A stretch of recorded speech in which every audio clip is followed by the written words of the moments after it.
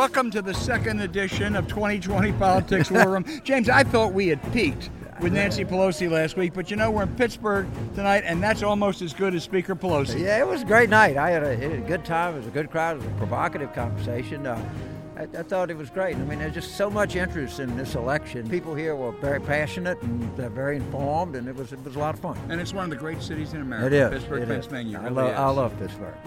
Absolutely. Now let's turn it over to our esteemed, and I mean esteemed moderator, David Shribman, the editor emeritus of the Pittsburgh Post-Gazette. What's emeritus mean, James? I don't know. I want to be that, too. I like the word. It's very prestigious to be emeritus. I think you're too young to be emeritus. Well, good evening, everybody. Well, welcome to this election 2020 presidential conversation presented by the Post-Gazette and sponsored by Highmark. And this is a conversation that the three of us have been having for about 35 years. We've just invited 750 of our closest friends to join us.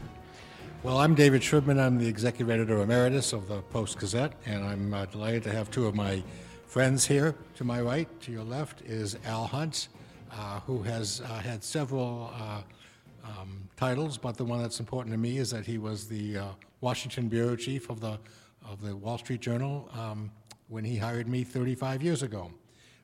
He's made some better judgments since then, and we'll expect to. So have you.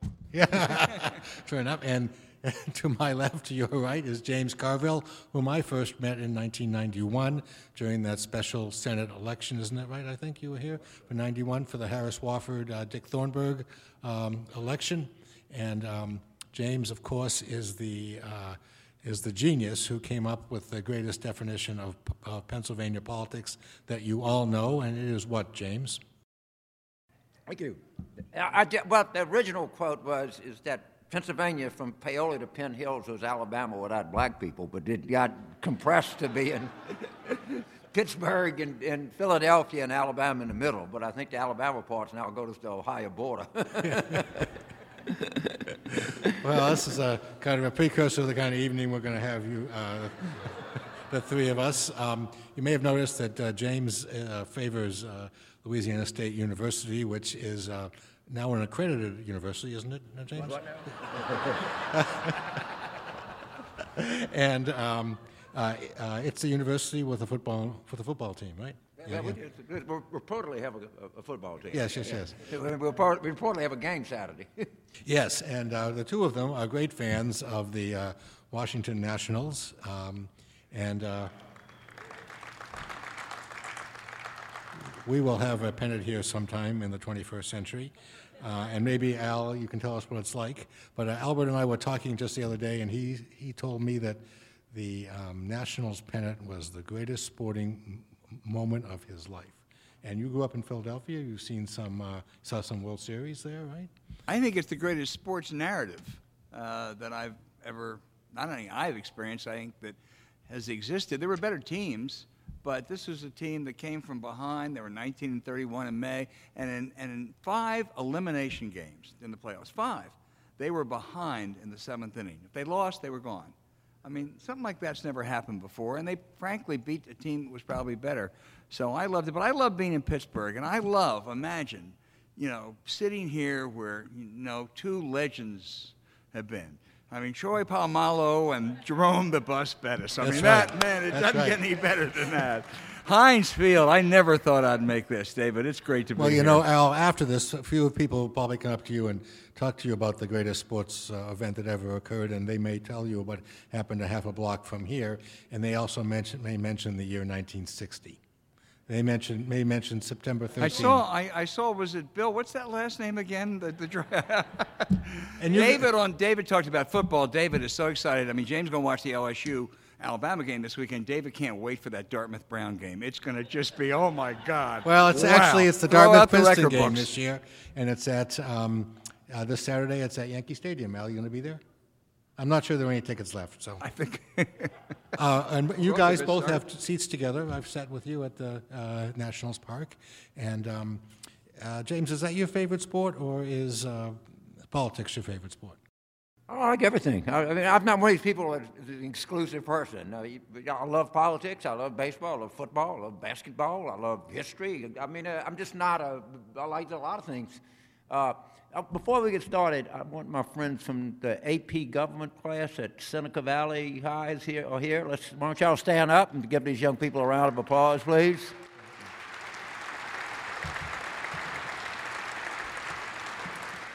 And I would point out that my son-in-law-to-be is a graduate of Pitt. So, Wow. Pitt's going to be in our family. I have good news for all of you. We're going to be providing simultaneous translation for everything that he has to say, and there'll be subtitles a little bit later. It's kind of like the Pittsburgh Opera. Go ahead, Al.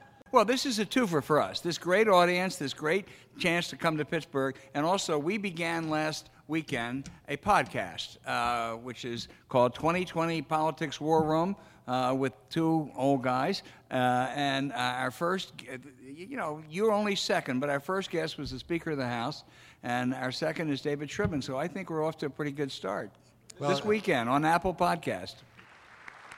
So, 2020. How's that look so far, guys? Well, I don't think my view of the 2020 election is this. The Republicans cannot win. However, the Democrats can lose it. It is literally there for the taking. I mean, the country is exhausted. It doesn't want to continue down this path. But if you look at the UK, Boris Johnson is a fool. He can't comb his hair. I don't have that problem. People are switching parties in the middle of his speech, yet he's probably going to win the election in December because the Labor Party and Jeremy Corbyn have made themselves unacceptable. And what worries me is that the Corbynization of the Democratic Party, that you just go so far left, you just chase all this leftist stuff, and you become unacceptable to people. And that, frankly, bothers me a great deal, and I think that's an instructive lesson that we're seeing across the pond, if you will. And we have to, just because people want to vote for us, we got to earn their votes, and we got to have policies that are aggressive and can work, and that people in look, I'm a liberal. I am not a leftist. And I think people like the idea of wealthy people paying foreign taxes. I think they like the idea of expanding Obamacare. I think they like the idea of, that the country's been rebalanced in favor of the powerful, and we need to move away from that. But I don't think the country wants to drive off of the left cliff.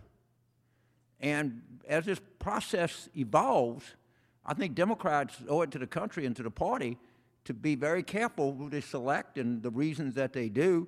And we got to win this election. This country, we can't take this anymore. We have a career criminal in the White House. I mean, that's just what we do. That's what he is. There's no other description of him, and he keeps committing crimes. I mean, you can see it. So I like where we are. I like the potential we have. I think we actually have the potential to have like a 2008 year. But we're trying to talk our way out of it. I think we're going to try to talk our way into a 2008 year. I think we could pick up 6 Senate seats. I think it's possible. But we got to be a party. Just in Kentucky, we're carrying northern Kentucky now. These were the first counties in Kentucky to turn away from the Democrats. I mean, we're in suburbs in Dallas and Houston and Orange County, California. We don't want to drive these voters off. We want to keep them. We want to keep them close to us. We want their vote. They're so we got to keep moving here. So, Al, when you first hired me in 1984, your friend Bob Novak, many of you remember Robert Novak from the Prince of Darkness. Yeah, the Prince of Darkness, came up to me and said, you've gone to work for Al Hunt. He is so far left that East Germany is his favorite country. Do you agree with James about the Democrats not going too far left? Yeah, it's a lot better if we disagree, but we don't at all on this. Novak, the story about Novak, at one point we were covering the 80 campaign together, and we were out covering a John Anderson rally in Wheaton, Illinois, and he said, "Can you give me a ride back in the city?" He had come in with the Anderson bus, and I said, "Sure." So he sat in the back seat, and he typed, and then he bitched at me. We went through a tunnel, and it was dark. So he said, "All right, I'll buy you dinner."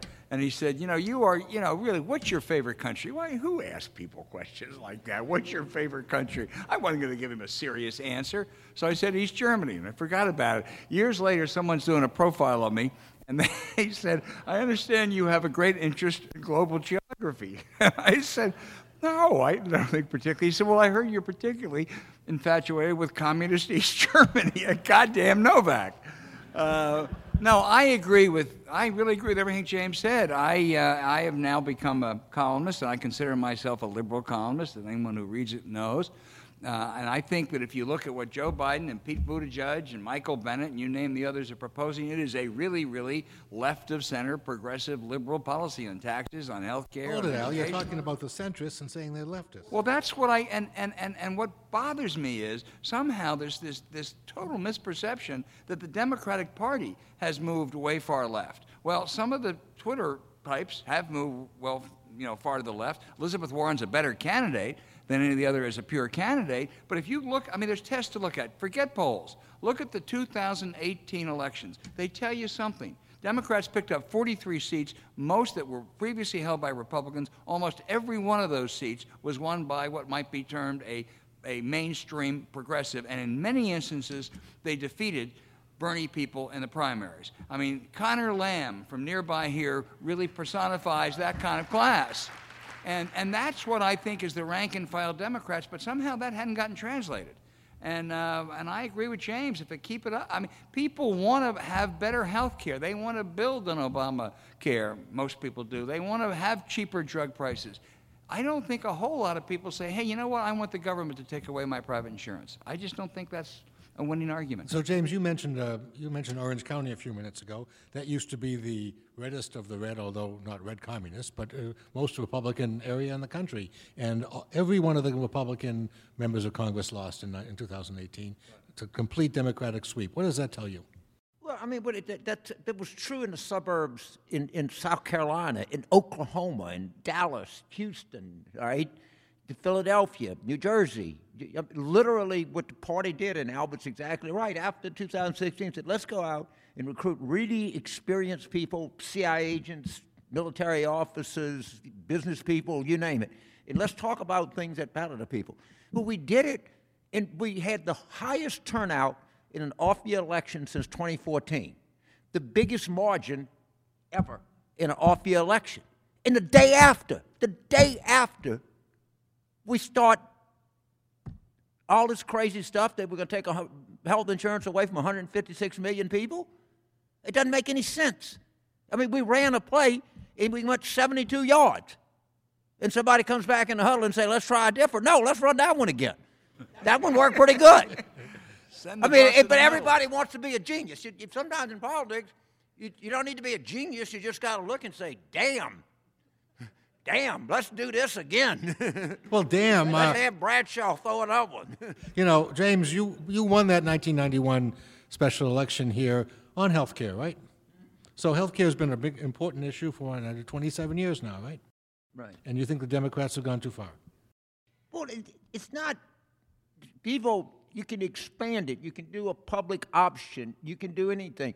If you go and take 156 million private health insurance policies and tell an Allegheny County fireman, a sheriff's deputy, well, you don't have your health insurance anymore. You're going to go into Medicare. It's going to cost you more, but don't worry, over a lifetime, you're going to save more. Come on. That's not going to work. That's not going to remotely work. And immigration, we're sitting there, we actually had a debate as to whether or not the terrorist that killed those people in Boston can vote from his jail cell. You say, look, when these people he killed come back and vote, then he can vote. Till they vote, he ain't voting. That's not a liberal, left-wing policy.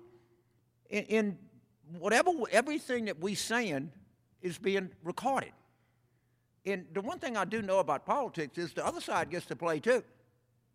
They're gonna do the math for you in the interest groups, and I have no idea of what are you going to do with the market cap of every health insurer in the country. you're going to run them out of business. I don't think they're going to go gently into that long good night. I really don't. So what happens is, so then you get the kind of commentariat on the left saying, well, it probably won't happen anyway. Well, why beat for something that's not going to happen and is going to hurt you? That doesn't make any sense. That's the dumbest answer I've ever heard in my life. Well, don't pay attention to it because they won't pass it anyway. But that's not a very illuminating David, answer. let me make this Pennsylvania centric, because we do agree, and I'll talk about Trump for a minute too. If you look at this state, it's fascinating, because if you go back to 1988, Michael Dukakis was running. He was not exactly what you call a cultural conservative, right? Look at Washington, Westmoreland counties outside of here, working class counties. They voted for Dukakis, 57-43. The Philadelphia Main Line. West Virginia voted for Dukakis. The Volvo driving, LL Bean wearing Main Line. I don't know any of those people. They voted for George H.W. Bush, 57-43. By 2008, 2012, it reversed. Well, if the Democratic Party persists in going too far, I hate to use these left-right terms, but that's what it is. I don't think a candidate's going to do any better in Washington, Westmoreland, and they're going to do a hell of a lot worse in Montgomery and Delaware and Chester. And the opposite, what we're neglecting in this conversation so far, though, James started with, Trump is so vulnerable. I have never seen a more vulnerable incumbent. He's got a 41% approval rating. He's got 56% of the people who say they, can't stand him, don't want to vote for him. Those are not winning numbers. But Albert. And so therefore, but you have to beat him, and you have to run on a sensible platform to beat him. Don't let him dominate the dialogue by talking about what crazy things you're trying to do. But Al, of my many character flaws, the greatest may be that I remember everything you ever said. And in 1987, 1988, you said that George H.W. Bush was the weakest presidential candidate you'd ever seen. Well, there were weakers, but he was weak. But I didn't know then that Michael Dukakis was going to be weaker. Okay. So I think it is. I have to tell this Pittsburgh story. I mean, when David first was coming to Pittsburgh, I called his home, and I got his daughter, who was then, Natalie was about 9, 10 then? She was about 8 or 9, yeah. And I said, Natalie, this is such great news, and it's so exciting. You're going to move to Pittsburgh. It'll just be great. And 9-year-old Natalie said to me, if you love it so much, why don't you do it? And I want to tell you, she now wears black and gold Steeler on her everywhere she's a rabbi she goes. now. No one, she's gone so native, she makes David look like an outsider. Well, there you go. Not everyone in our audience is a liberal and an opponent of Trump, and one of our guests, guys, had this question. What happens when the public awakens to the impeachment charade aimed at overthrowing a duly elected president? Well, then I think your complaint is really with James Madison and Alexander Hamilton, because, there is a provision. And Al knew both of them. Yeah, I called him Jimmy. But there's a provision, and the question is not, is an impeachment by itself illegitimate? Of course it's not. I mean, we've done it 3 times, or we've had that process 3 times before. The question is are there grounds? And if you look at the question of abuse of power or obstruction of justice or contempt of Congress, all of which were a basis for bills of impeachment for both Nixon and Clinton, I think you certainly can say there's a case. You can argue whether it's persuasive or not, compelling or not, impeachable or not. I have one view. The questioner may have another. But it's not a frivolous exercise. It's a very serious, deserved exercise. James? Look, it's simple. We know what happened. There was a duly authorized congressional appropriation of $400 million to the Ukraine. The president held it up and said, if you don't investigate my political opponent, I'm not going to give you this money. He doesn't have that option. That's not the law of the land. Congress in the Constitution is given the right to appropriate. He is supposed to execute faithfully the laws of the United States. Right? The idea that a president is using his power to advance his political agenda with a foreign power, and at that, a really vulnerable power of which the United States policy has been eminently clear for I don't know how long. If that's not an impeachable offense, I don't know what is. And there's not any doubt about the facts. And by the way, there's not a remote doubt about the facts. There's no one denies what happened. And to the extent that people were, no quid pro quo, and of course Ambassador Sondland lawyer said, you want to be Roger Stone? Or you want to tell the truth? And he decided that he didn't want to be Roger Stone. And he decided he wanted to tell the truth. But that's what happened. Now, you can say, I don't care if Congress appropriates something. I don't like Congress anyway. You can say that, but that's not the law. That's not what the Constitution says. They have the sole right for appropriation. So, and you don't have the option. You're supposed to faithfully execute the laws of the United States. you know, I had a conversation the other day, Al, with Rick Perlstein, who wrote the book Nixonland. Yeah, yeah. And he said he thought it was very dangerous for Congress to impeach the president on this one count, because it would go down in history that that was the only bad thing he did. Do you think this is dangerous? And are the Democrats hitching their wagon to only one item when they might have others? Well, I'd love to talk to Rick about that because I have a great deal of respect for him. But I'm sure he could tell you that in 1974, the Judiciary Committee threw out 3 or 4 charges of impeachment. But they had because 3. They said it was maladministration, which is what George Mason tried to put into the Constitution, and Madison and others said, no, that's policy. We don't do policy. So I think there will be, first of all, there'll be more than one count. It'll be Ukraine-centered. There'll be an obstruction of justice count, I think, and contempt of Congress, whether they're combined or not, and that may well include other things. But I think to try to, overcomplicate this is a mistake, and they didn't do that in '74. They really made the case. And let me tell you something else, because I was there, unfortunately. I wasn't there for Madison, but I was there I covered the House Judiciary Committee in '74. And 1 week before they voted on July 27th, 1 week, that outcome wasn't certain. There were a group of Republicans and Democrats, Southern Democrats and Republicans like Bill Cohen and Tom Railsback, and what happened was they got together and they had been focused on the pieces, and then they looked at the whole, and they said, my God, of course this is an impeachable offense. So I think static analysis is dangerous here. I don't know how things will evolve. Yeah, the conventional wisdom, House will impeach, Senate will acquit. That may happen. But we know a lot more today than we knew 3 or 4 weeks ago, and I don't know there's any reason to think we're not going to know more 3 or 4 weeks from now. Well, I want you to try this. Try this defense. Yana only robbed one bank. How far is that going to get you? All right, and the idea that that's the only thing he did, it's ludicrous. Then the problem is this. They put the call in a deep server inside the White House. What do you think the chances are that the Ukrainians don't have a tape of this call? 0. What are the chances that they hadn't sold it to the Saudis and the Russians and the Chinese and everybody else to blackmail the United States? Very, very, very high. I've worked in the Ukraine. Right? The eastern Ukraine, Russia supplies the heat in the wintertime. All they say is, you give us the tape of the call, or you'll freeze. Guess what? You get the tape of the call. It's just the way the world works.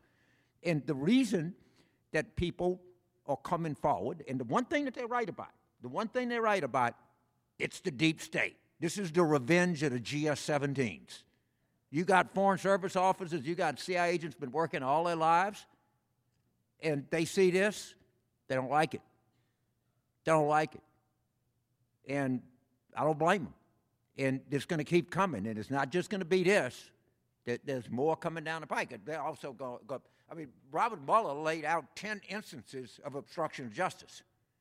I mean, they keep saying, read the Mueller report. Well, read the Mueller report. I mean, he was very clear in there. And now, whether or not you can dive back there, but whatever, but the idea that the President of the United States was trading constitutionally designated duties for his own personal gain is hideous. If you run a corporation, you run U.S. Steel, and you tell a supplier, look, I'll pay you more if you get my kid in Carnegie Mellon. That's wrong. You're going to get fired for that. You're using the stockholders and the boards giving you authority, and you're using that for your personal gain. You can't do that. It's simple. That's not even a close call. I mean, yes, can a president wheel and deal in foreign policy? And sometimes they make a bad deal, but you're supposed to have the interests of the United States at heart. That's That's the deal. That goes right at the core of what the founders go to the Federalist 73. That goes right at the core of what they did not want. James, you're probably the smartest political strategist around.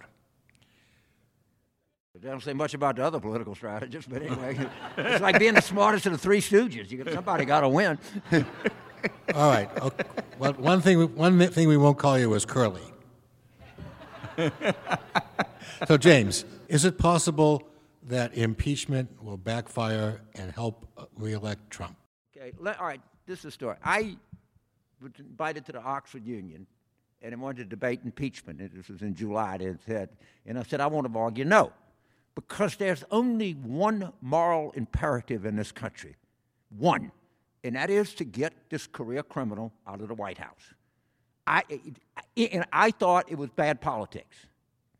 And when this story broke, if you go look at the New York Times on the day it broke, I said, let the Senate stew in this. This is, I think, good politics. There's not a House Democrat that is remotely nervous about this vote. Susan Collins, she's hibernating with the bears in the north woods of Maine right now. She's so scared, right? Martha McSally don't know where to go. They're hiding. Tom Tillis, Corey Gardner, Joni Ernst. You saw she turned whiter than Al Hunt when she got asked the question about it. I thought she was going to... Jesus, man, the woman lost all the blood in her face. So I think I'm not worried. I think in the reason that I support this is a horrible act. The politics of this are good. They're very favorable.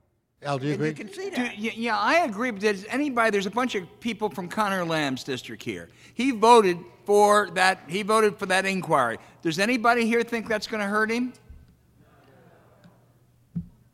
It hurt Andy Beshear. I knew Connor Lamb's grandfather. That's how far I go back. I remember Tom Forrester. I remember Mayor Calgary. I remember Bob used to work with all these guys in Pittsburgh. I love this place. I had tons of good friends here. You're such a Frank kid. Lucchino. I remember Pete Flaherty. I tell you stories. So I have Orioles. So Frank's brother, Larry Lucchino, was the president of Orioles. So I called Frank and I said, I wanted season tickets for the Orioles game. He said, all right. So I get the tickets. I'm like midway down the first baseline of 10 rows up. Jesus, man. So thank you, Frank. So he called me. He said, James, I need a favor. I said, oh, my God. He wants a meeting with a Saudi oil prince or something. What is it, Frank? He said, there's something called the National Library Board, and the president has like 10 appointees. I said, Frank, we can handle that. And they just loved libraries. And he wanted to be on the library board. So I got my Orioles tickets, and he got a seat on the library board. That's politics. I mean, that's back and forth. That's hardly like a scandal of the first order. But this is way beyond the pall of anything that I've seen. Way beyond. And this is not like horse trading or, you do this, I'll do that. This is, I'm holding up $400 billion constitutionally authorized past dollars to advance my political interests. And James, I mean, I think, people say, all right, quid pro quo happens. It happens, yeah. If you say to a foreign government, we are going to go and we're going to cut your aid as long as you're throwing all those Muslims in prison, as long as you're torturing people, that is U.S. policy. That's a legitimate quid pro quo. You don't torture people, you get more aid, fine. This wasn't that. This was, hey, smear my opponent for my own political campaign, my political gain. That is quite different. That's profoundly different. That's why people talk about abuse of power. I promise you, before this is over, I'm going to raise an issue or two that James and I disagree on. Okay, so let's go ahead to the Senate. Somebody told me the other day that he thought that if 2 or 3 senators, beginning with Mitt Romney, begin to fold, that there'll be a cascade of more than 20 because they'll feel safe in a group. What do you think? Rob Portman, Murkowski. Oh, Susan. those Dartmouth guys always yeah. stand up, don't they? Profiles encourage. No, they are. seriously, a bunch Daniel of guys. Webster, where are you when we need you? I knew Daniel Webster. Rob Portman said the other day, yeah, it was quid pro quo, but that's okay. I mean, I think there's two things. There's two things to watch for as far as that's concerned. Number one is what happens. Again, static analysis. You know, what do we know 3 or 4 weeks from now that we don't know now? How much more comes out? James is right. The deep state's got a lot of stuff. Deep state to me are admirable career public servants like William Taylor. But what else comes out? The second thing to watch for in a narrower sense is look at filing deadlines. I don't know when filing deadlines are, but there are a number of Republicans who, if a private vote, would vote, I think, for it would be one of those 20. But if they have to face any chance of Republican primary, they're scared to death, including Rob Portman, who doesn't face one. Doesn't for face another one. 2 That's years. right. I mean, look, they don't want to make this vote. A lot of them don't want to make this vote, so they saying in McConnell, he's got to protect his incumbents, just like Pelosi has to protect her incumbents. She knows this is not detrimental to her incumbents that ran in these districts that Trump carried. I mean, they just know that. They're going to try to figure some way, they want to do a censure resolution. That's stupid. Don't do that. Force them to vote. This is democracy. It's in the Constitution. I mean, the country has to confront this. And there has to have a result. And it just and look, if I thought the politics was bad, I would change my mind. I would change my mind. You think the politics are really good? I think the politics is fine. And I think that the moral imperative on a scale of 1 to 10 is 12. The politics is a 6. Can I do this, David? Go ahead. How many people here favor impeachment? Raise your hand. Don't look to your left or right. How many people here think impeachment is a mistake? Raise your hand. Don't look to your left or right. Man, what a bunch of lefties. People, yeah. I mean, Man. These are our people. You know what? That's all college-educated people. That's typical anywhere you go. How many people here don't have a college degree? Okay? The high school students. Yeah. In other words, this is not a sample of Western Pennsylvania. This is a highly educated sample of people from Allegheny County. If that vote had gone the other way, it would underscore the point that impeachment is dicey, though. Yeah. Okay, so about 3 years ago, our common friend, Peter Hart, who was a Democratic pollster, came to town, and he had a focus group, and he invited me to watch through a one-way mirror there. And I came away, it was a bunch of undecided voters from Allegheny and Westmoreland County. And I came away, guys, saying to my other colleague, Trump's going to win Pennsylvania.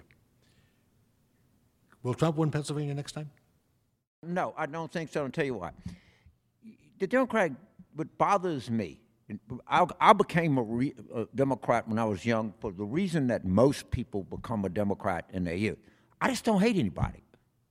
I just was like 15 years old growing up in South Louisiana in 1959 or whatever, and I just said, these black people are getting the shaft here. This is not right. So I just became a Democrat. But Well, how many Republicans were there in your hometown? 8? you know, my great-grandfather was a Republican member of the Louisiana legislature during Reconstruction. My aunt was the only registered Republican on the Mississippi River between Baton Rouge and New Orleans. But I didn't just become a Democrat. I became a liberal. Okay? I was very pro-civil rights. But why do people, I'm a rural white. Why do we hate rural whites? Why do we just lump rural whites into, some of us went to college, some of us didn't, some of us are married, some of us are not, some of us go to church, some of us don't. Some of us have guns, others don't. And it's become fashionable within the urban element of the Democratic Party to generalize about rural people.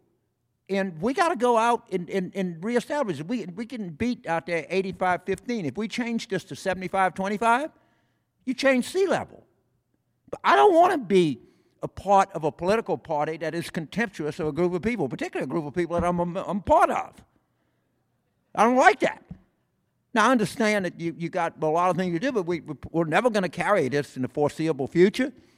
But we got to be aggressive. You go look what happened in Kentucky, and I was very close to that campaign. Hillary lost Pike County by 85-15. I think Andy got like 42%. And he went out there and vigorously campaigned. And part of that, you cannot, if you're a Democrat, you don't write people off. The idea of being a Democrat is that we're all people.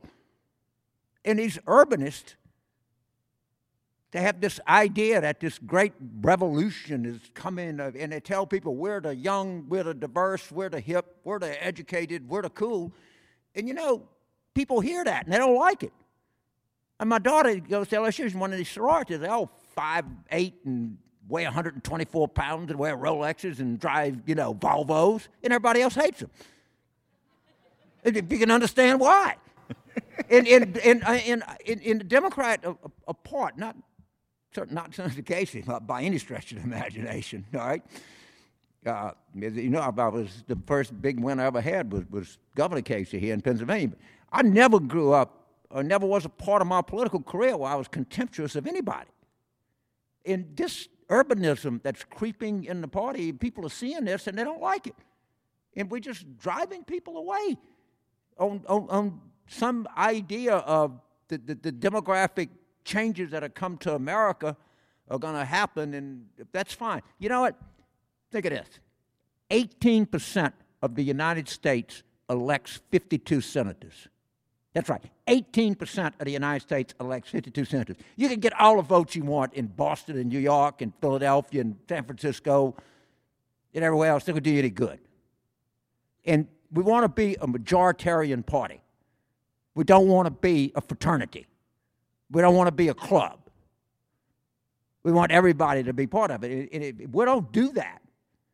And when you point that out to people, they go, well, if no. And it's supposed to Elizabeth Warren wins. And she comes back, and Nancy Pelosi comes back, but Mitch McConnell comes back. You know what's going to happen? Nothing. Zero. And it's all because people wanted to feel good about the demographics in the United States in 2030. And you're going to have this Supreme Court we got? Do you think anything, we'll have competent ambassadors, and that's great, and I like that, and we'll try to rebuild the morale of the CIA. That's fine. But if you want to be a club, I don't want to be in a club. I want to be in a political party, in a political party that wants to win everywhere. That's my general view of things. David, if to go to your question, if Trump carries Pennsylvania, he wins the election. I mean, I hate to say it about any one state, but if he carries Pennsylvania, he's going to be carrying Michigan and Wisconsin too. That's right. And I don't see how you overcome that. So I think it'd be bad. He's going to carry. We're working on a project. We're really going. I'm part of a group, and we're really working hard in Pennsylvania, Michigan, Wisconsin, Florida, places. We got to cut these margins, folks. We can. And if we don't be competitive in these Senate seats. We got Senate seats up in North Carolina, Georgia. We can get Jim Hood to run in Mississippi, and if you look at that, such a low turnout in the Delta, Democrats, Mississippi has, of all these hard red states, honestly has the best chance to pick something up. You got to run in Texas, you got to run in Arizona, you got to run in Colorado, you got to run in Montana, you got to run in Iowa, you got to run in Maine. We got to keep a seat in Michigan. We got to, maybe an outside chance, who knows, in Kentucky, probably not. But we got a lot of places that we got to compete that are not part of the hip, cool, urban movement here. We got to go out and fight for votes and talk about things that matter to people and the thing, just like we did in 2018. I mean, look what we did. And a lot of these people that voted Democratic did so because Trump drove them there. But these suburbanites, these people are not. They're not Democrats like I am. We could lose them tomorrow. I mean, we get them because, Trump drove them to us. Well, we got to make them part of our political party, but not an exclusive thing. We want more people in the club. Guys, how's Joe Biden doing? Al, how's Joe Biden doing? Joe Biden is 2 weeks older than I am to the day. I know that because I covered him. And I traveled with Ted Kennedy. We went to Delaware right before the election in '72, and I said to Senator Kennedy, showing all my great political wisdom, isn't this a wasted trip? He's running against a reasonably popular incumbent. It's going to be a huge Republican year. This is kind of a waste of time. And Kennedy looked at me and said, oh, no, you watch, this kid's special. Every time I'm around Joe Biden, he says, would you tell that Kennedy story again? A good a good unnamed friend of mine with whom I do a podcast said to me, understanding I am 2 weeks to the day of Joe Biden, said, Albert, if you told your wife, honey, I'm leaving for the next couple of months, I'm going out, I'm going to be campaigning 10, 12 hours a day all over the country because I'm going to run for president of the United States, she would say, you goddamn old fool, get back in the house. And I like Joe Biden a lot. I think, at an appropriate time, he could have been or he might be still, a good president. But goddamn it, I mean, it's really, it shows. It really does show. Jimmy Carter said the other day, and Jimmy Carter is going to live to be 187, said the other day, I couldn't be president at 80. Well, he couldn't be president at 56 either. I told the New York Times, the only organization that has, in this being run by 80-year-olds, is the Roman Catholic Church. All right? The Mormon Church. It worked out well out here in Pittsburgh, didn't it? Yeah, I mean, you can't tell me that we can't. And I agree with Albert. He is the nicest man. He's honorable. He served his country for a long time. He's a very decent, accomplished man that has a lot more good in his career than bad. He understands things. We gotta figure something else out here, I think. Look, will I vote for him? Like 5 times. I'll vote right now if I thought he was the best person to get Trump out of there. I'd vote for him in the Louisiana primary. But this is not optimal. If he gets the nomination, which I honestly doubt, as you can tell, he'll win. But boy, getting there is really tough. Yeah, he'd win, and I would be for him enthusiastically. And like I said, right now, if everybody's running, I may very well vote for him just because my number one priority in ever is to get this career criminal out of the White House any way we can. So, Al, you and I have been talking about Joe Biden for 35 years. He hasn't changed a whit, has he? Not a bit. No, he hadn't. He's authentic. I mean, Joe is authentic. He is also undisciplined, and he was 35 years ago. And he is a guy who people love. He gave the eulogy at Strom Thurmond's funeral. That's not a bad thing. That really is not a bad thing. Bill Clinton gave one at Richard Nixon's. Yeah, and it was actually President Clinton who, when the Nixon family said, we're not sure we want to have a state funeral, in essence, it was President Clinton who said, yes, you're going to do that, and I will be there. Which is, that's a good thing. That's not a sellout. And Joe Biden giving the eulogy for Strom Thurmond is not a bad thing. I mean, if his position was the same as Strom Thurmond's, that would be a bad thing. But you're right, he hasn't changed, and that's the good news. And you never know what Joe Biden's going to say, right? It's the good news about Joe Biden, and it's the disturbing news about Joe Biden. And you on Joe Biden, on what Joe Biden's like? What about Biden? Yeah. I think he is a really a marvelous human being. I think he's had an honorable life in American politics. I think he's too old. I'm not very shy about saying it. However, that's not an impediment to me voting for him if he's a nominee at all. How warm and cozy, James, do you feel about the senator from Vermont, Senator Sanders? So my favorite Bernie Sanders story is this. He goes to South Carolina. You'll understand this. If you were a Southerner, you would even understand it better. So he speaks at a black church. So he goes in, and they have like a church up, and he goes in and he promises them reparations and this and that, and he leaves. And they go in, and he said, well, he never thanked the ladies that prepared the food. He never said it. I mean, could you imagine Bill Clinton going to a black church and walking out and not, having pictures with everybody in the world? I mean, Bernie Sanders spent his honeymoon in the Soviet Union. Okay, now wait a minute. So you get married and you said, hey, baby, let's go get it on. I mean, geez. Let's go to Vladivostok. It's like, who in the world would go to the Soviet Union on their honeymoon? He went to East Berlin, for God's sakes. Yeah. I just said, I am not. Look, I was asking. I hope he gets. I don't certainly wish him any ill. But no, I'm not. I am not a communist. I'm not a socialist. I'm just not. I'm a liberal Democrat. Al, Bernie Sanders. I mean, Bernie. Bernie doesn't. Bernie loves policy. I think he's quite devout in his views. I think they've been consistent for a long time. Doesn't much like people, and that's a little bit of a problem, when you're in a people business. But he's Bernie. Yeah, that's the old sign about that love humanity and hate humans. It's not a choice. You can love humans and love humanity. It's not like a either or. It's not, well, I'm a baseball fan or a football fan. You can do both. In July, I like baseball. In November, I like football. What's wrong with that? Where'd you take your honeymoon, David? Me? Yeah. Calgary.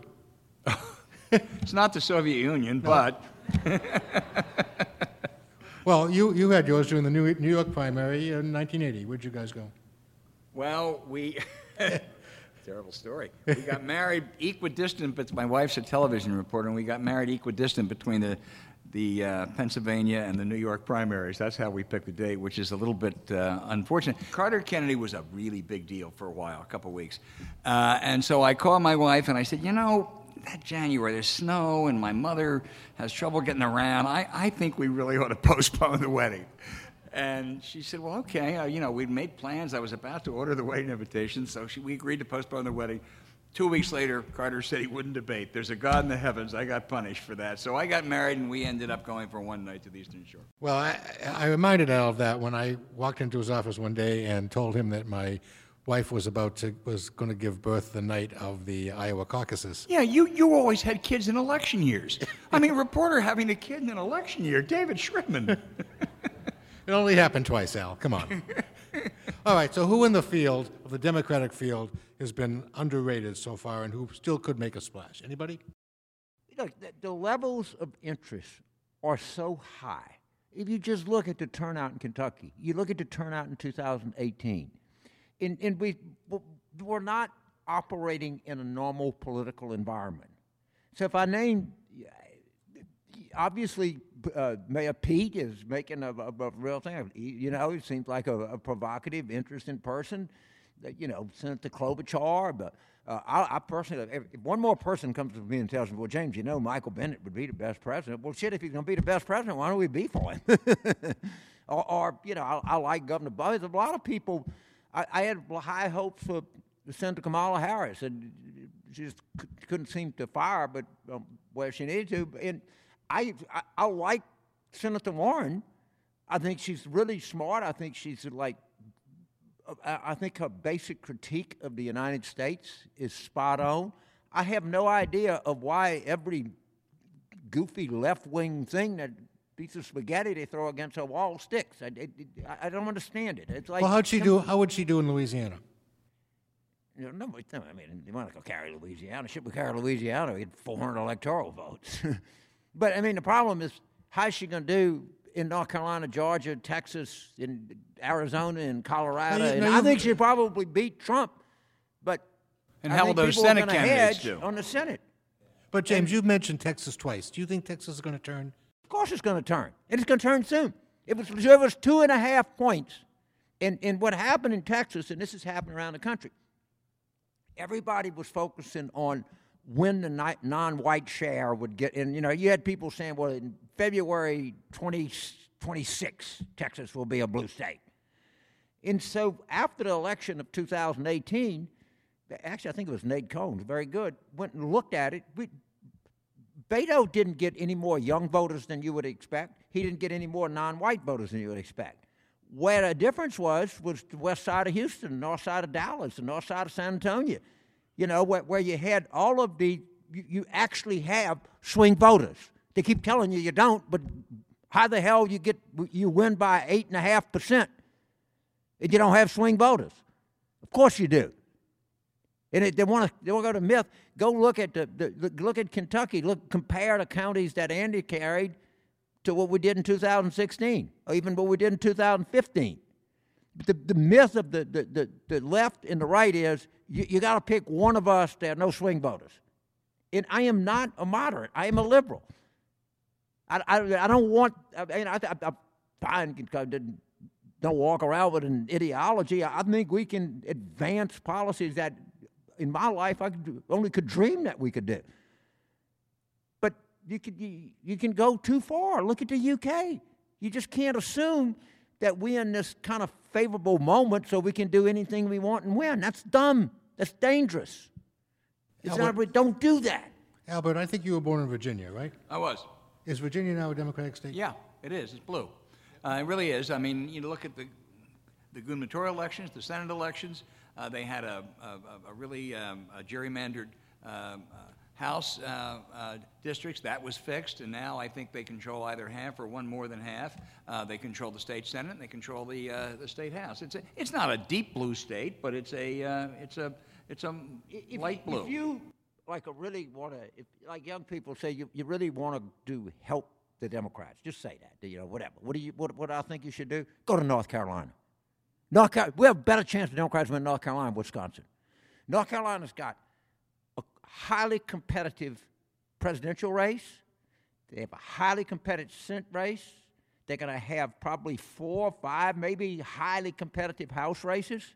North Carolina is the new Virginia. Governor's race? Yeah, governor's race, huge governor's race. We had a really good governor, a Democratic governor in North Carolina.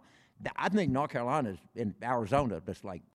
Well, North Carolina has had some great and Democrats. You got 2 Senate seats. In Georgia, the new Democratic Party is going to be North Carolina, Georgia, Texas, Arizona. Arizona's the next Colorado. North Carolina's the next Virginia. Didn't people say that at the end of November of 1976? That the new Democratic Party was Georgia and North Carolina and those places? That was Jimmy Carter's century. Yeah, but Carter carried, what put Carter over the top was Mississippi. Okay, that was the deciding. And he lost California. Yeah, right. I mean, they carried West Virginia and lost California.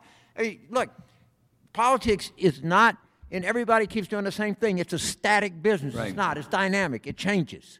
In this field in the Democratic Party, something's going to happen because there's just too many people that are too involved. The levels of interest they're not high, they're astronomical. They're astronomical. And you're going to see that. And I don't think this thing is going to be a straight line where we just kind of predict these front runners are going to do that. I think we're going to see twists and turns here. I really do. Do you think one of those twists and turns might be the emergence of Mayor Pete? Al? Oh, I don't think that's out of the question. Look, if someone had said to me 2 years ago the Democrats are going to nominate a 37-year-old gay guy who's been the mayor of a city with 104,000 people, I said, come on, you got to get serious. But I would have said if someone had said to me 11 years ago they're going to nominate some African-American guy whose middle name is the same as the worst Middle East dictator around, I would have said you're crazy too. I wouldn't bet on it. But he's a really impressive candidate. He is incredibly smart. He went up to New York to talk to a bunch of those fat cats up there, big financiers, private meeting, and they came away dazzled, and he didn't pander to them. He is really smart. Now, can he sustain that? Are the odds still what I described a few moments ago? A little bit better, but, I don't think you can rule him out. Yeah, look, in politics, people that are really smart, they're predictors.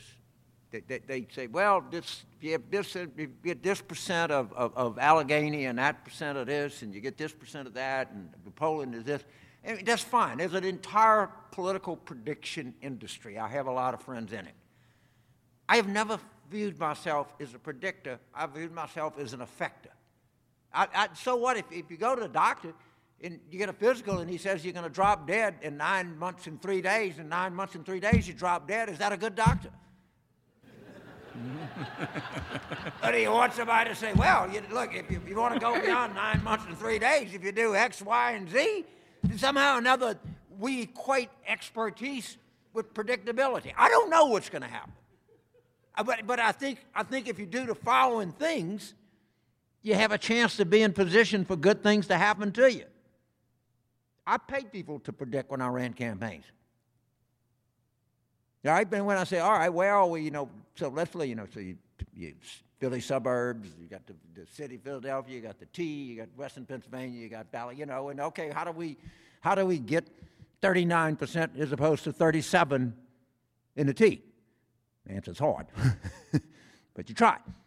And we tend to value, you go to the lawyer and say, I predict you're going to lose the case. Oh, well, shit, he was right, we lost the case. No, how are we going to win it? And that's what we got to think about as Democrats. And not just me. Everybody in this room is politically involved. You know people.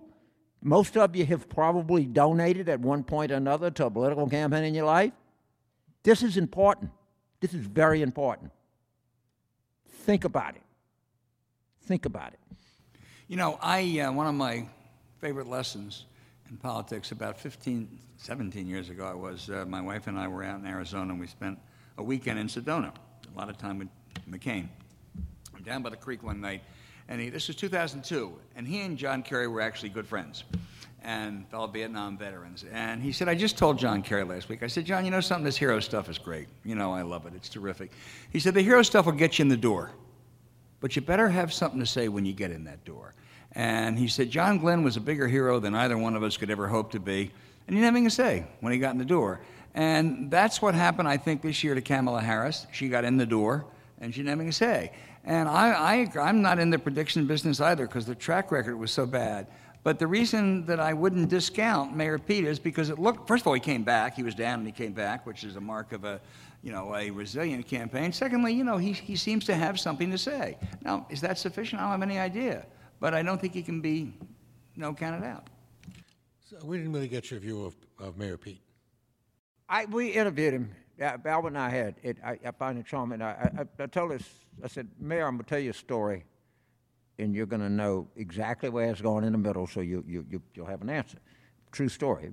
In the 50s, Earl Long was the governor of Louisiana, and he was a kind of a uncouth deal maker.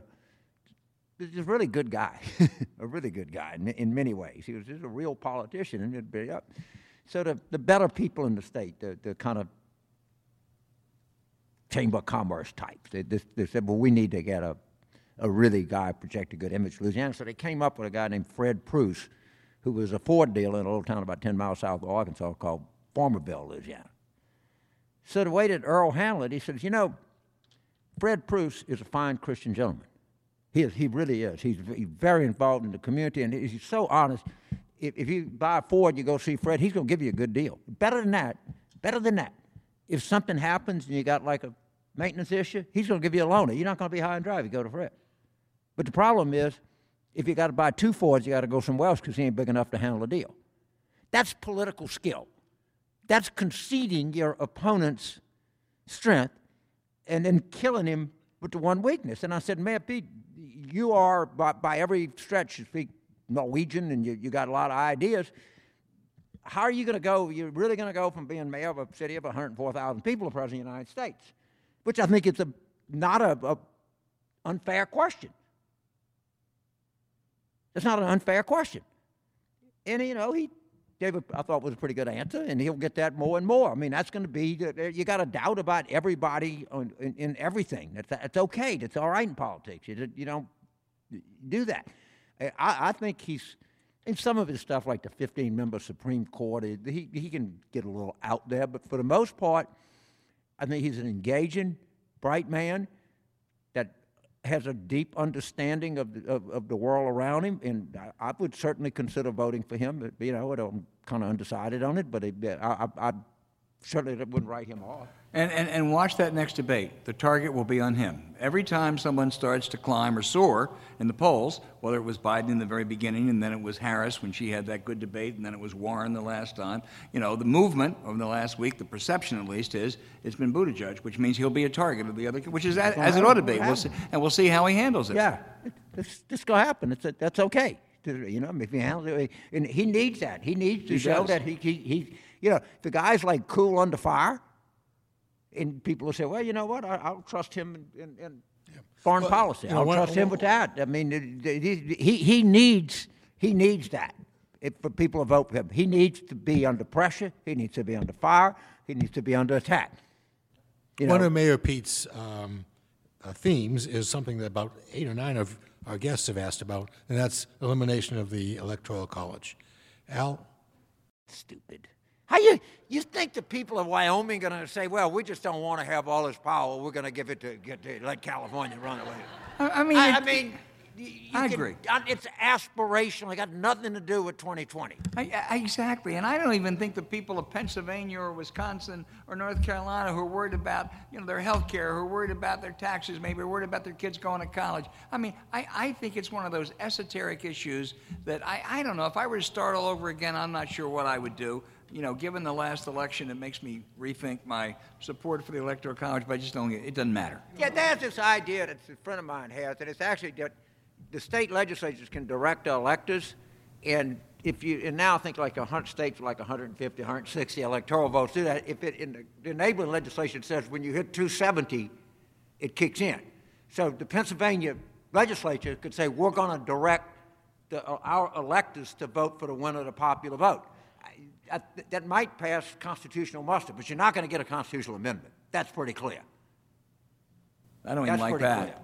What we need is a constitutional amendment that says nothing in this Constitution shall prohibit the ability of Congress to regulate money in politics. You want to have a constitutional amendment? That's the constitutional amendment you have. There's too much money in politics. It's too corrosive. It's leading to people to not have any trust in government, and it's dangerous to the future of America. We have got to do something about Citizens United.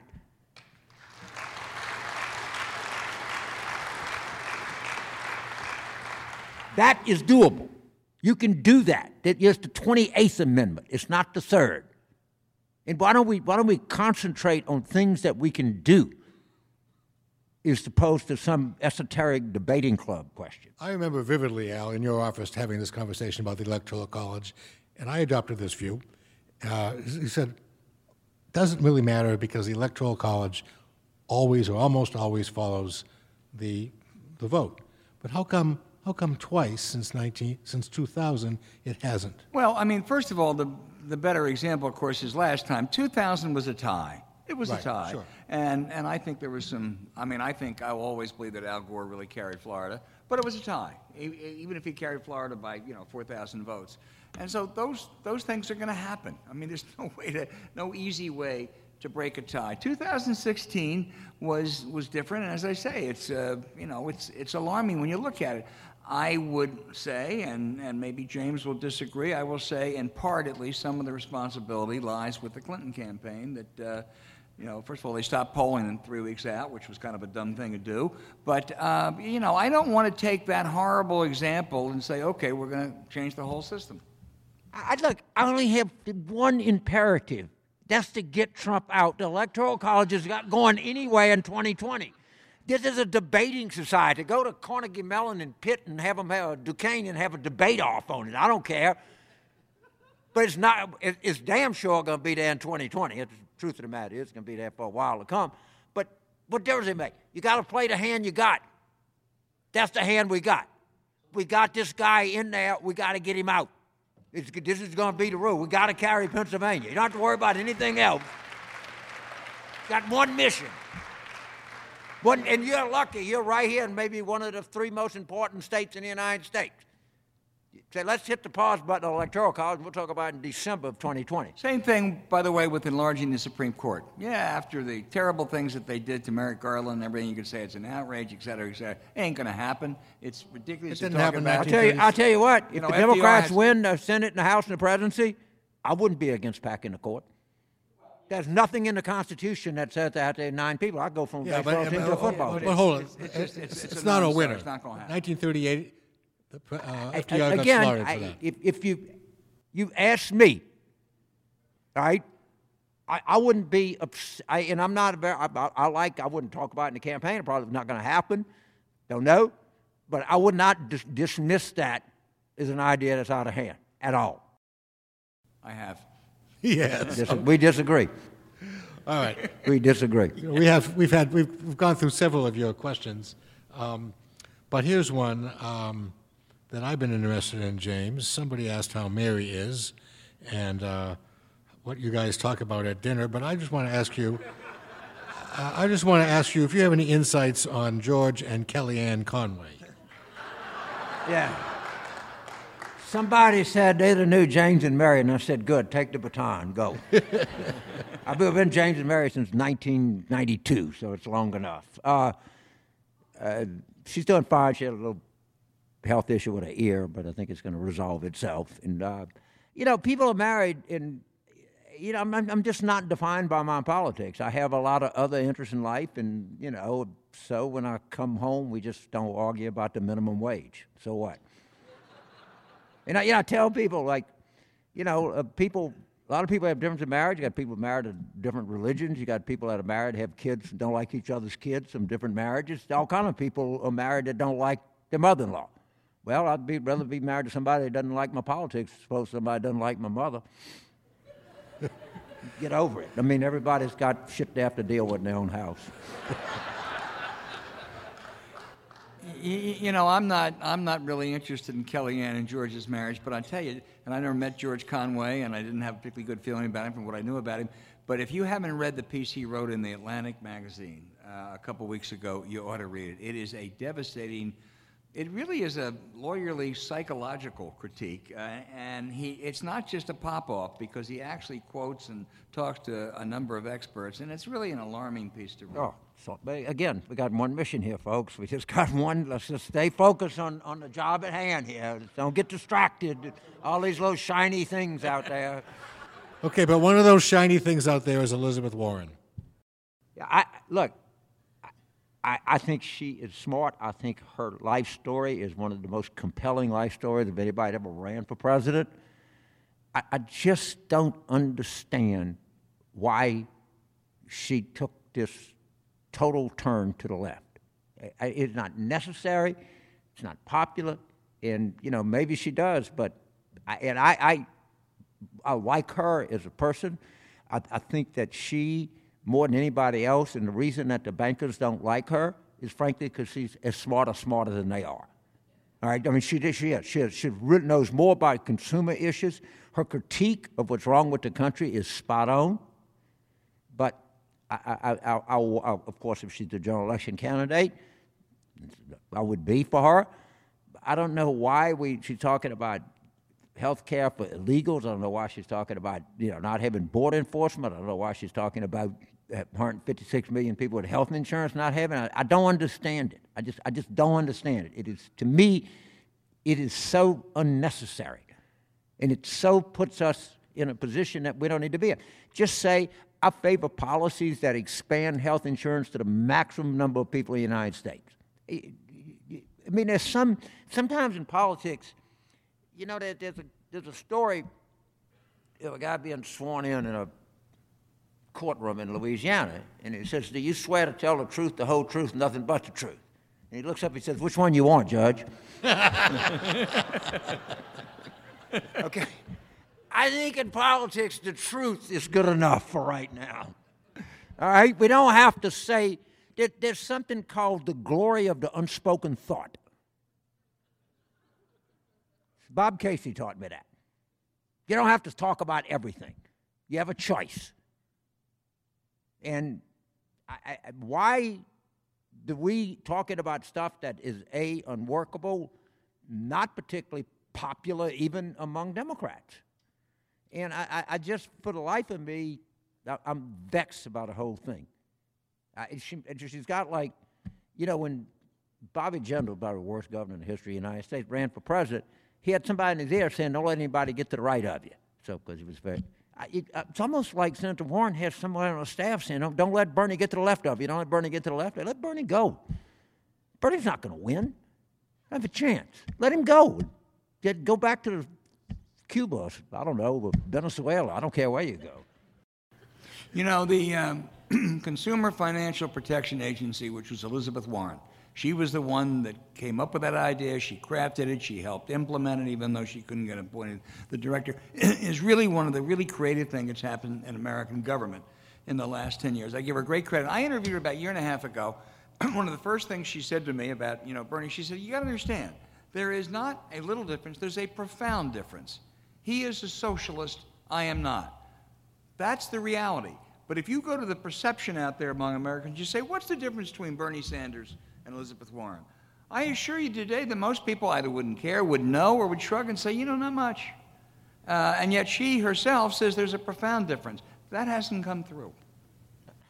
Yeah, I like her a lot.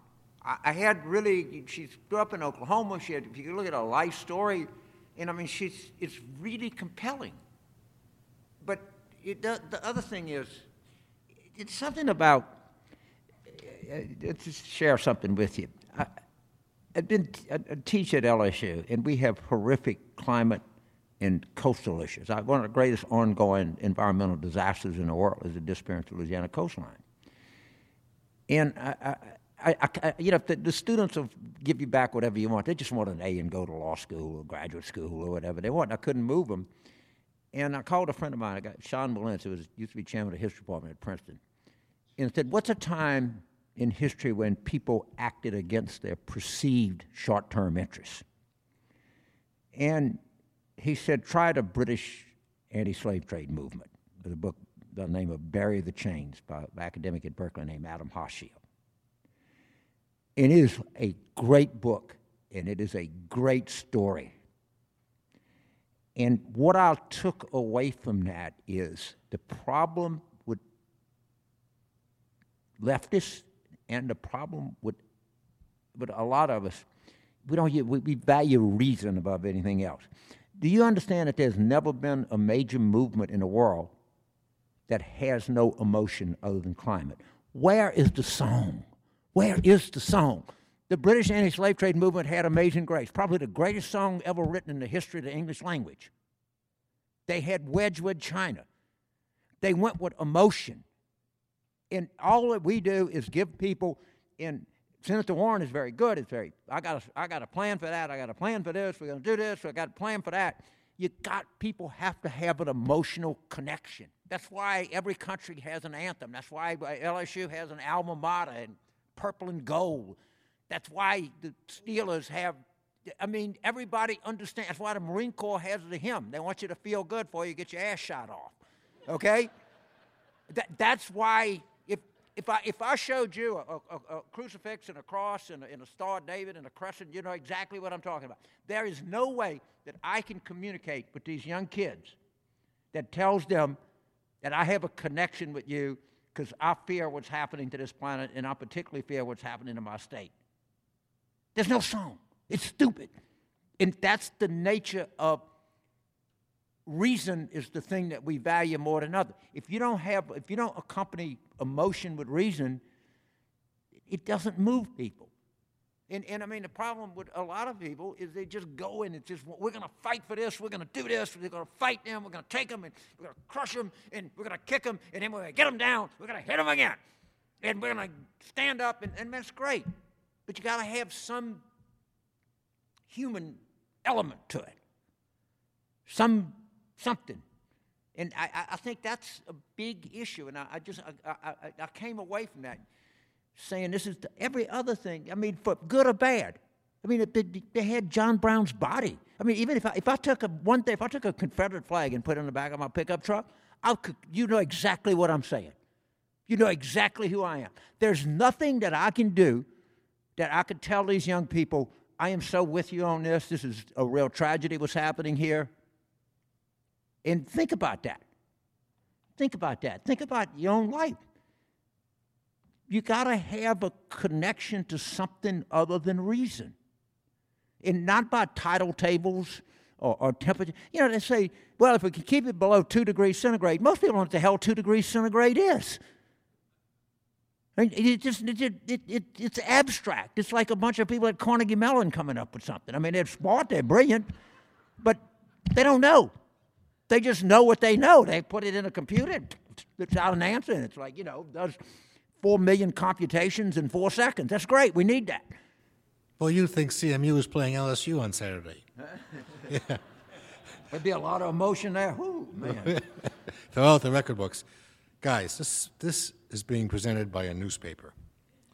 Are you worried about the status of newspapers, and the way people are informed in this country? You betcha. I am.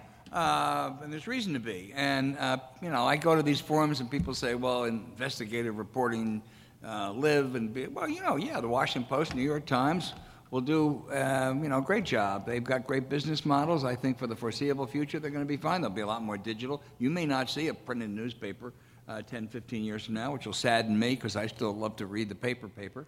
But, you look at it and you look at the media landscape. Internet's been one of the great things that's happened to America, and one of the great things that's happened to politics, and one of the awful things that's happened to politics. I'm a welder in Toledo, and I come home, I'm sorry, I don't have time to look at different outlets. If I'm a right-winger, I'm looking at Fox News, and if I go online, I'll look at the National Review, and if I'm a left-winger, I look at MSNBC.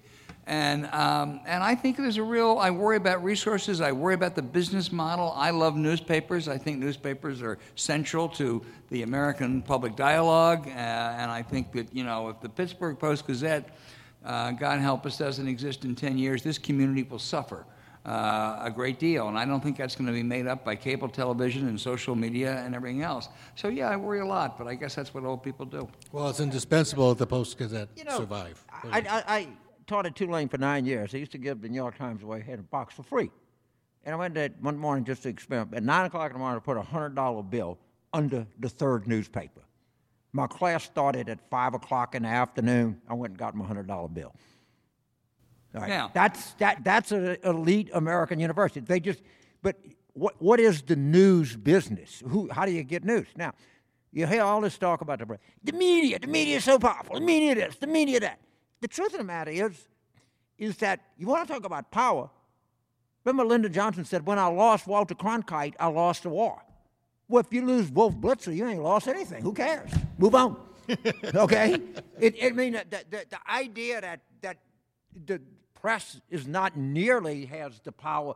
I remember in 1986 when we were running in Pennsylvania, the Inquirer said that Bob Casey has to release all of his law clients in 10 years. That stopped the campaign. The lawyers going back and having to get waivers from everybody. The Philadelphia Inquirer, who cares what they say? I mean, is it important? I mean, there's really good journalism out there now. I think it's just not in the form of so much of the way that we used to get it when we were younger. I mean, it's got to adapt. I did to the Manship School of Mass Communication at LSU. Our people tell me there are going to be more news jobs in the future than there were before. There's just not going to be at the newspaper. But there's all kinds of different ways out there that people get information. Well, there is, but, there still is. A lot of those jobs are not going to be of the quality the jobs were before, and I think David can speak to that really well. And I don't, actually, the New York Times is still enormously influential. Their digital subscriptions have soared. Some of it's food and crossword puzzles. But I was with a Times reporter the other day who said that some of the campaigns go ballistic. They call, they yell, they scream, they try to get reporters taken off beats. Doesn't matter. You're not going to call and yell and scream. So there's no Walter Cronkite, but they're still important. Now, I worry much more on the local level. And I worry it may well be that there are going to be social media sites, there are going to be all kinds of specialized publications that'll fill the gap. But I think the evidence has happened in a few places, but in most places it hasn't. That was in its glory days. They had a reporter that covered the Beaver County School Board, okay? Now you don't, I know in Louisiana we don't have people that cover the local government. They don't cover the airport commission. Well, your great newspaper went out of business. They don't cover the sewage district, all right?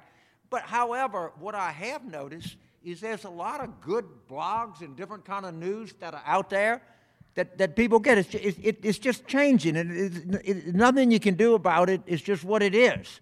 Now, James, one of the great Pittsburghers, and a former Post-Gazette reporter, John Pro, has a great question for you. She says that you've included a recipe or two in your books. Pittsburgh's a great cookie town. Do you have a cookie recipe? And what's also your recipe for civility in politics? All right, so this is my cooking secret. I'm a student of French fries.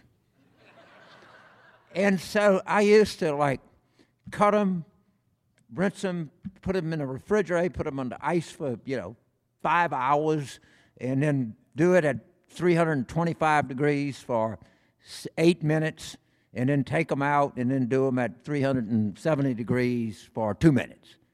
And I was very, proud of that. So I'm on the airplane, I read Cooking Magazine. And so they said, just cut them up, rinse them 3 times, get all the starch out of them, put them on ice for 5 minutes, put them in cold grease, turn it up to 370, come back and get them in 25 minutes. You will be a hero if you do that. My kids, that's the only thing my daughter will just come to see me just to have French fries. That's all you got to do. Now, everything in our thing is, first you got to make a roux. So I like to make roux, which is just flour and oil. But that's my rest. What's the second part of your question? I've just told y'all how to make French fries. A recipe for civility in politics.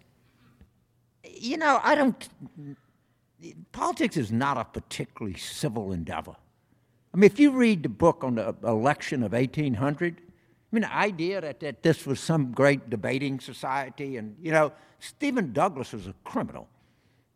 Or he was. He made his fortune off the Illinois Central Railroad. That's just a fact. Sidney, you reviewed Sidney's book. Yeah, the idea that there was a time when but this is all Trump. This is what it is. You just have this giant, huge, I don't know what you call it, in the United States, and you can't even do anything, and people want to stop this. They want to get off of it. That's why we should win this election.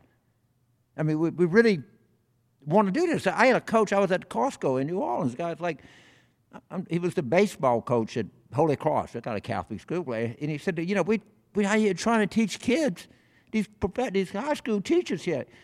Think of all the people that are trying to teach young people, and they see this. What do you do? How do you do anything in this country? This is the moral imperative. Get this guy out of there. We're not going to go back in politics. It's still going to be a rough and tumble thing. People are going to differ. They're going to argue. They're going to have all this. But it's not going to have this. We're not going calling people dogs. But, yeah, we had, I don't think you want to sanitize politics. You don't want to make it into a debating society. But I love politics. I didn't mind going negative. Shit, I'd go negative in a second. But I don't want to be like some, wise old sage here saying, "Oh well, if we just scratched our thin." No, it's a tough game. But this is not normal. I promise you, this is not normal. Albert, hang on. What James just said reminded me of almost 40 years I've known you. I've never seen you cook a meal. Have you ever? Every weekend. On the grill. Exactly. Inside, I'm an outdoor guy. I'm not an indoor guy. Never inside. Something, there's not been a lot of diversity of views because we agree on most things. Cajun is much more interesting and colorful and informed off than I am.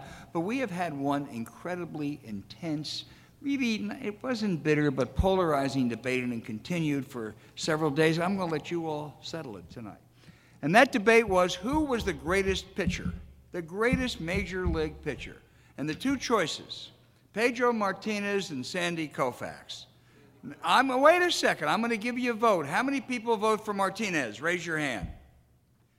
And it was over wait a second, I haven't finished. I have the floor. How many people vote for Sandy Koufax? Raise your hand. So what? Case settled, it's all over. This is a really informed, highly educated. That is not an honest framing of the question. It is. The question is over a 5-year period. Right. If you take the best 5 years that Koufax had and you compare it to the best 5 years Pedro had, you can only come to one conclusion. Well, let me rephrase the question. The best 5 years that Koufax had versus the best 5 years that Pedro had. How many people vote for Pedro? Raise your hand. 5 years. Now, how many people vote for Koufax? Man, this has been a great night. Thank you. Who cares? How many people will go tonight and look it up? Okay? How many people? And by the way, when Pedro had like the 99-2000 season, and it said, when Sandy Koufax pitched, the league average was everybody was striking everybody else. The mound was like higher than it was. They had to lower the mound.